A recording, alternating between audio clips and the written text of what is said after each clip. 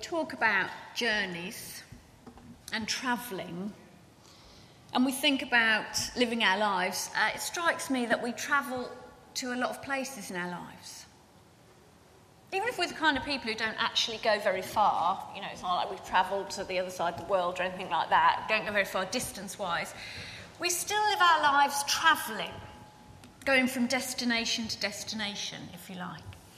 At a very basic level, we travel to the same places every week. Some of us are very routine, others aren't, but, you know, it might be that we go to school, or we take people to school, or we go to work, or we go to church. Could be that we travel to the shops, or we go out for coffee, or we go to the playground if we fancy a bit of a play, or we go around the corner to our friends and family.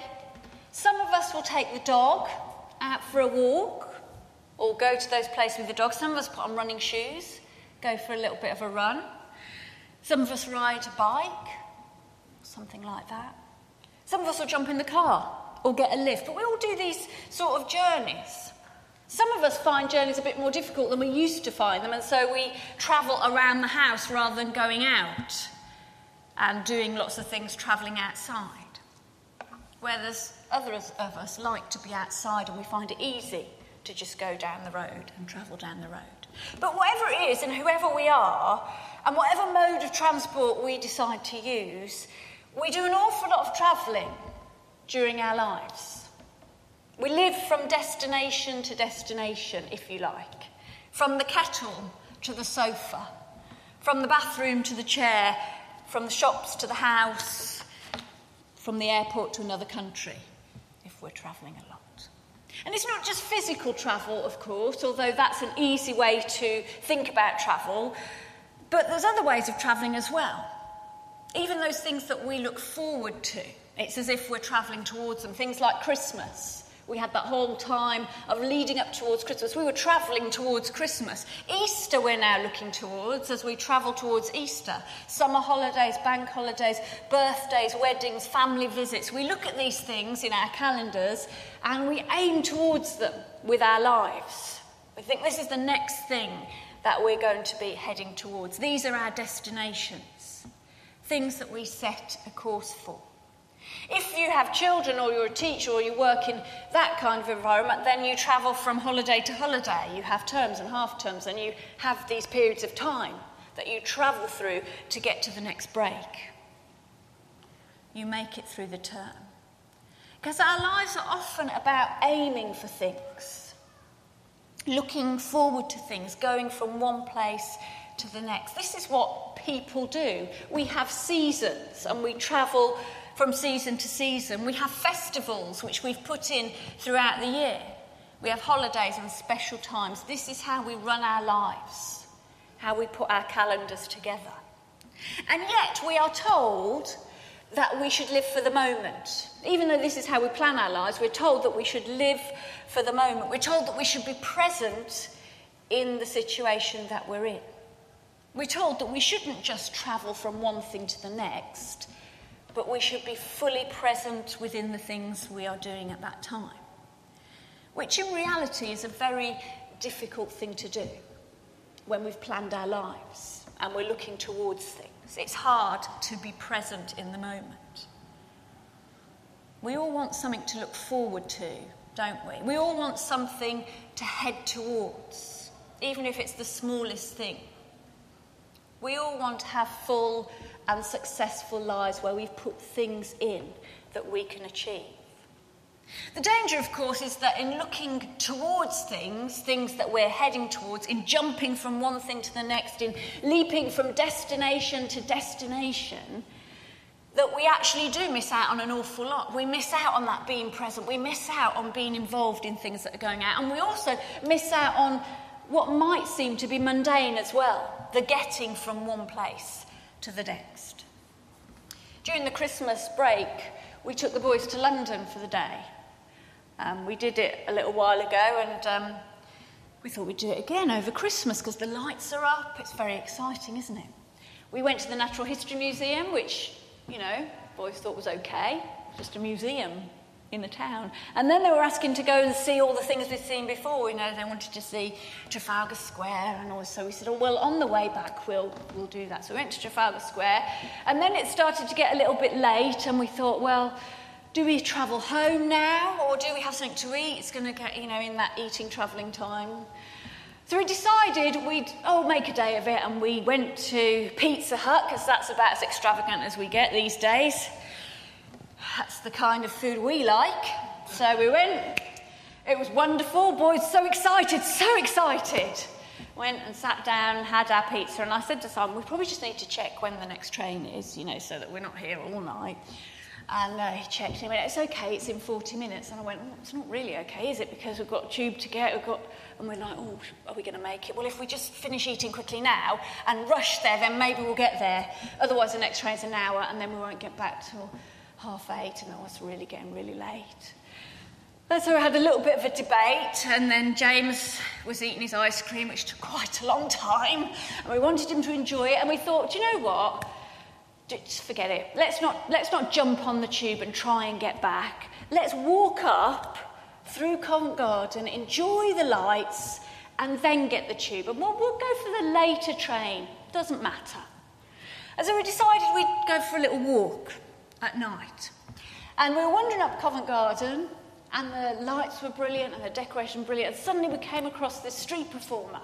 You know how you do in Covent Garden, who was juggling knives, standing on, you know, wonky blocks while juggling knives. He was very good, actually, and he performed for about 20 minutes.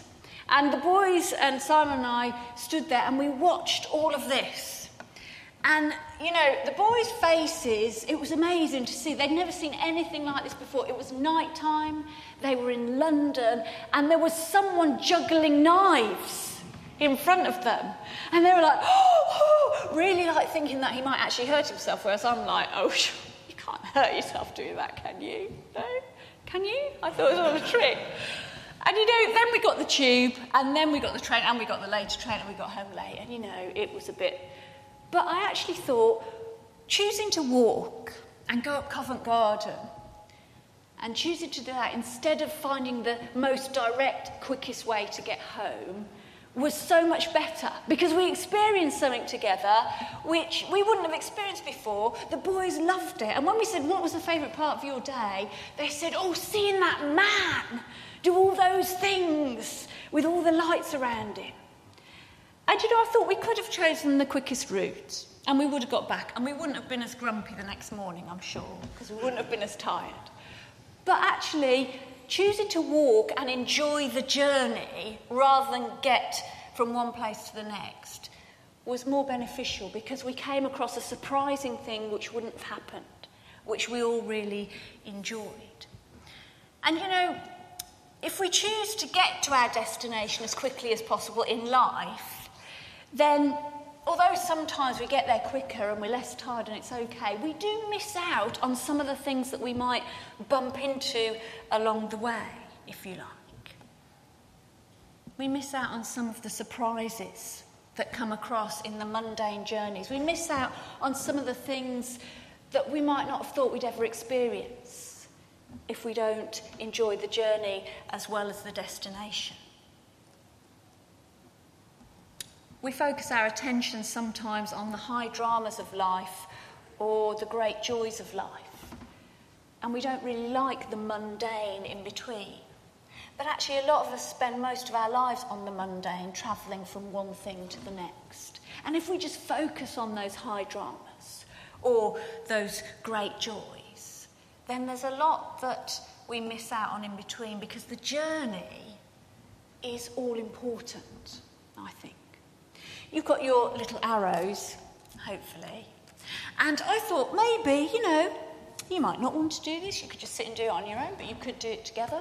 And maybe you'd just like to think about a journey, one of the best journeys that you've had because something surprising happened, or it could be one of the worst journeys you've had because of that very reason.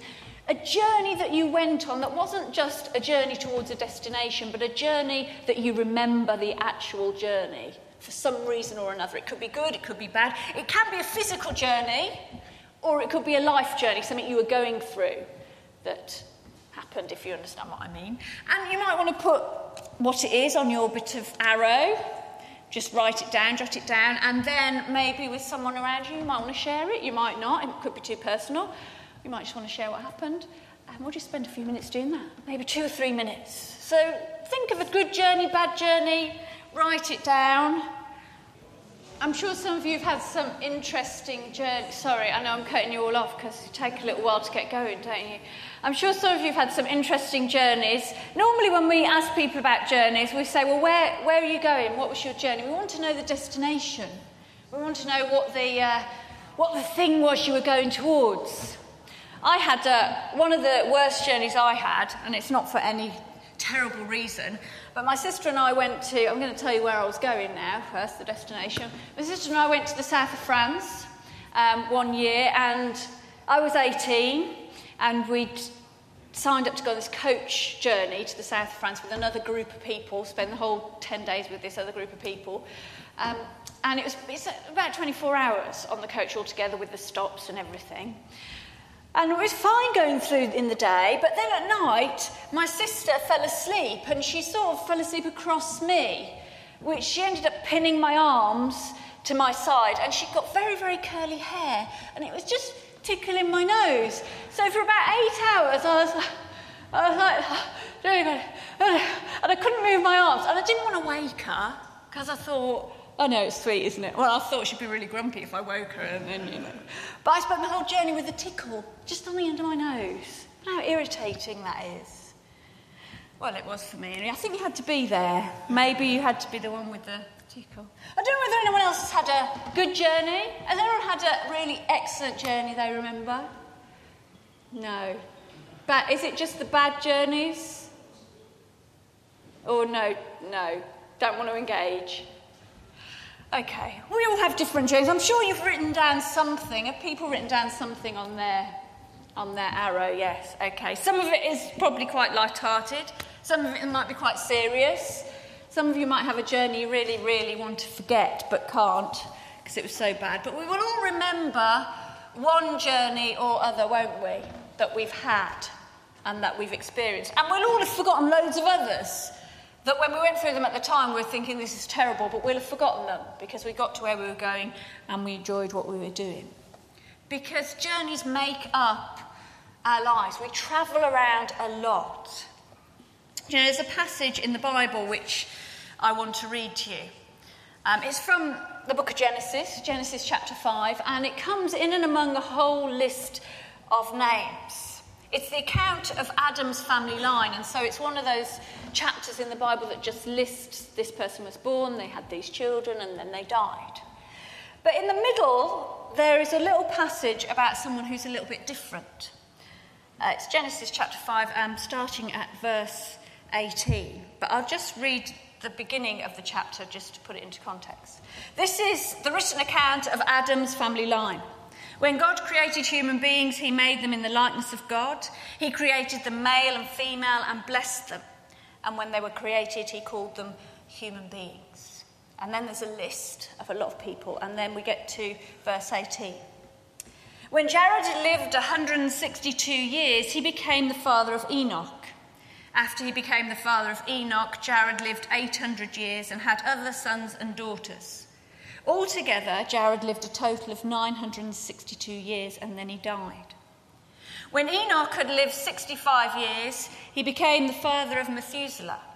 After he became the father of Methuselah, Enoch walked faithfully with God 300 years and had other sons and daughters. Altogether, Enoch lived a total of 365 years. Enoch walked faithfully with God. Then he was no more because God took him away. And you know, this is one of my favourite passages. It's one of my favourite few verses in the Bible. Because although there's just 6 verses there is something about them that catches my attention. They're set in and among, as I said, a whole list of people. Passage of the Bible that talks about people who lived, people who had sons and daughters, people who probably did lots of other things that aren't mentioned, and then people who died. Many of these people mentioned in this passage lived 700, 800, 900 plus years, which is not unusual for that time in the Bible. And they're all recorded in a similar way, a whole list of names and years and descendants, until we get to the 6 verses that I read in the middle that are about Enoch. And in many ways, they're very similar to the other verses around them. For instance, they don't tell us much about Enoch. We don't know what he did, we don't know what he accomplished, we don't know what legacy he left, except for the birth of Methuselah and his other sons and daughters. But in other ways, these verses are also very different. For a start, compared to those around him, Enoch lived a very short life, a mere 365 years. And more importantly, it is recorded in these 6 verses that during his life, Enoch didn't just live, but he walked faithfully with God. And having walked faithfully with God, instead of then just dying at the end of his life, we're told that he was no more because God took him away. Now, of course, we don't really know what that means. We can see the connection maybe between our finite life and eternity in that passage, but we don't really understand what these few verses are referring to, except to know that in some way Enoch was different. That in and among these people in this passage, Enoch lived a different journey to what they lived. And he's not the only one, of course. There are many people who walked before God in the Bible, Abraham among them. And there are also many times when God walked among his people in the Bible. But apart from Noah, there is no one else who is recorded to have walked with God like Enoch did. It's a verb which paints a picture of people who walked around together, not just people who walked from A to B, from destination to get where they were going, but people who walked around, who strolled together, who enjoyed each other's company, who shared details of their life, who learned about the important things together in a deep and intimate relationship. That's the picture that's painted of Enoch as he walked with God. We may not know what Enoch did, and we may only know that he lived very long. But in this short life, it is recorded that he walked faithfully with God. Or, if you like, in these few verses, it is recorded that he lived his life to the full, because he lived it walking around with God. And you know, this is a picture that I really love, this picture of someone walking around with God. It's a picture that I'm drawn to. It's a picture that I would like framed about my life. Of course, like most other people, like probably all of us here, I would like to do lots and lots and lots and lots of things with my life. I would like to travel from destination to destination. I would like to journey all over the world, and I would like to go from exciting thing to exciting thing. I would like to achieve everything that I desire, and I would like to travel far. But even more than that, I want a life that is lived walking with God every step of the way. And that may not be a life that avoids the pain to get to the joyful moments, or skips the mundane to get to the exciting thing. But it will be a life that lives every moment of every day, of every journey with God, in the most deep and intimate relationship. I fear, though, that I am a very long way from this. That I am just travelling from destination to destination and enjoying the highlights. But I believe that at the end of the day, this is what living life to the full is really all about. People talk about living life to the full, and Jesus said, I've come that you may have life to the full. And sometimes that conjures a picture of doing all these things. But actually, I think it's a life walking with God, in the mundane and the painful, as well as the joyful and the exciting. A life lived walking around with God. Now, in our society today, that seems to be a little bit extravagant, doesn't it? You know, you don't say, what did you do today? Oh, I just walked around. You feel a bit guilty if you say that, wouldn't you? But as children of God, I think it's a vital thing to do if we're to grow and mature and really develop as God wants us to. We have to spend our time walking around with God rather than leaping from destination to destination or project to project. The journeys need to be enjoyed with God as well. We're going to sing a song in a moment, which some of you may know. We've sung it at some of our praise events that we've had here. But as we sing it, I'd like to invite you, if you would like, as always, to take your arrow with your journey on, or not, depending on whether you wrote on it, and during this next song to bring it to the front, to the cross, as sort of a way of saying to God, I want to experience the journeys and the mundane and the painful, as well as the excitement with you. I don't just want to go from destination to destination, but I want my journeys to be full of walking with you as well. You don't have to do that, but if you would like to do that at the start of this new year and bring your arrow up to the cross, then feel free to do it in this next song. So let's stand together as we sing. It's called Ever Be, and if you don't know it, just listen to the words and enjoy what you're hearing. But if you do, please sing along.